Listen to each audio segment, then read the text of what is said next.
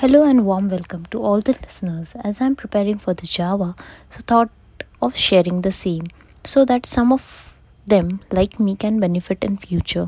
So let's get started. Starting with the basic question of the textbook, the feature and the question why Java is platform independent. What does this term mean?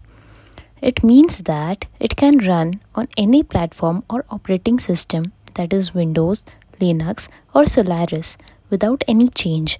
It is a great benefit for the people who have worked on the languages like C, C++, which are platform dependent because they use native libraries which differ in every platform.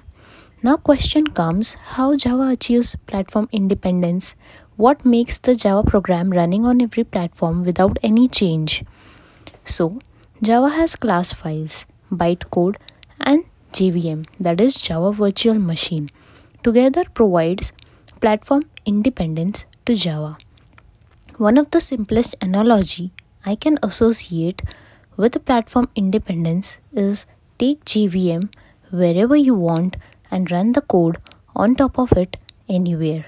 For those who don't know, Java is both compiler and interpreter language.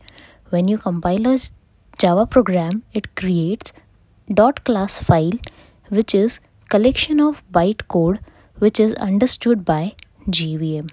Since Java program runs on top of JVM, same bytecode can run on any platform.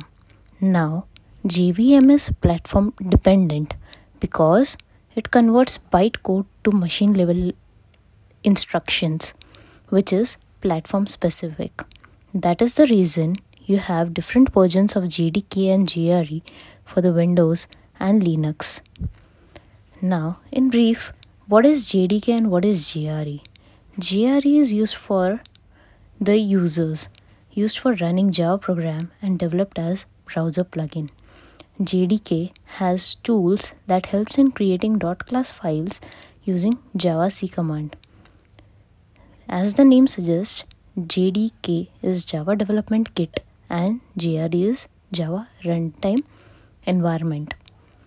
By the way, JDK comes with its own JRE, but when you run Java program with Java command, the JRE comes first in system path is used for execution.